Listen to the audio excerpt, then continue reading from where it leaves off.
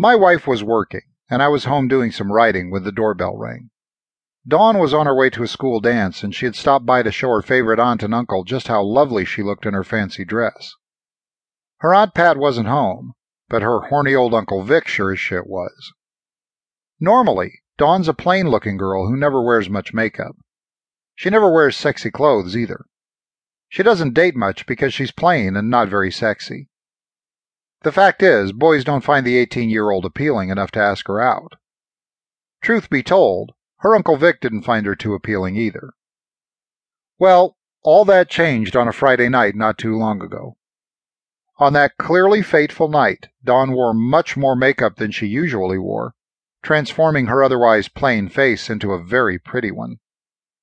She also wore a very sexy dress, attracting the eye of her horny Uncle Vic, a horny old fuck who no longer found his wife's niece plain and sexually unappealing.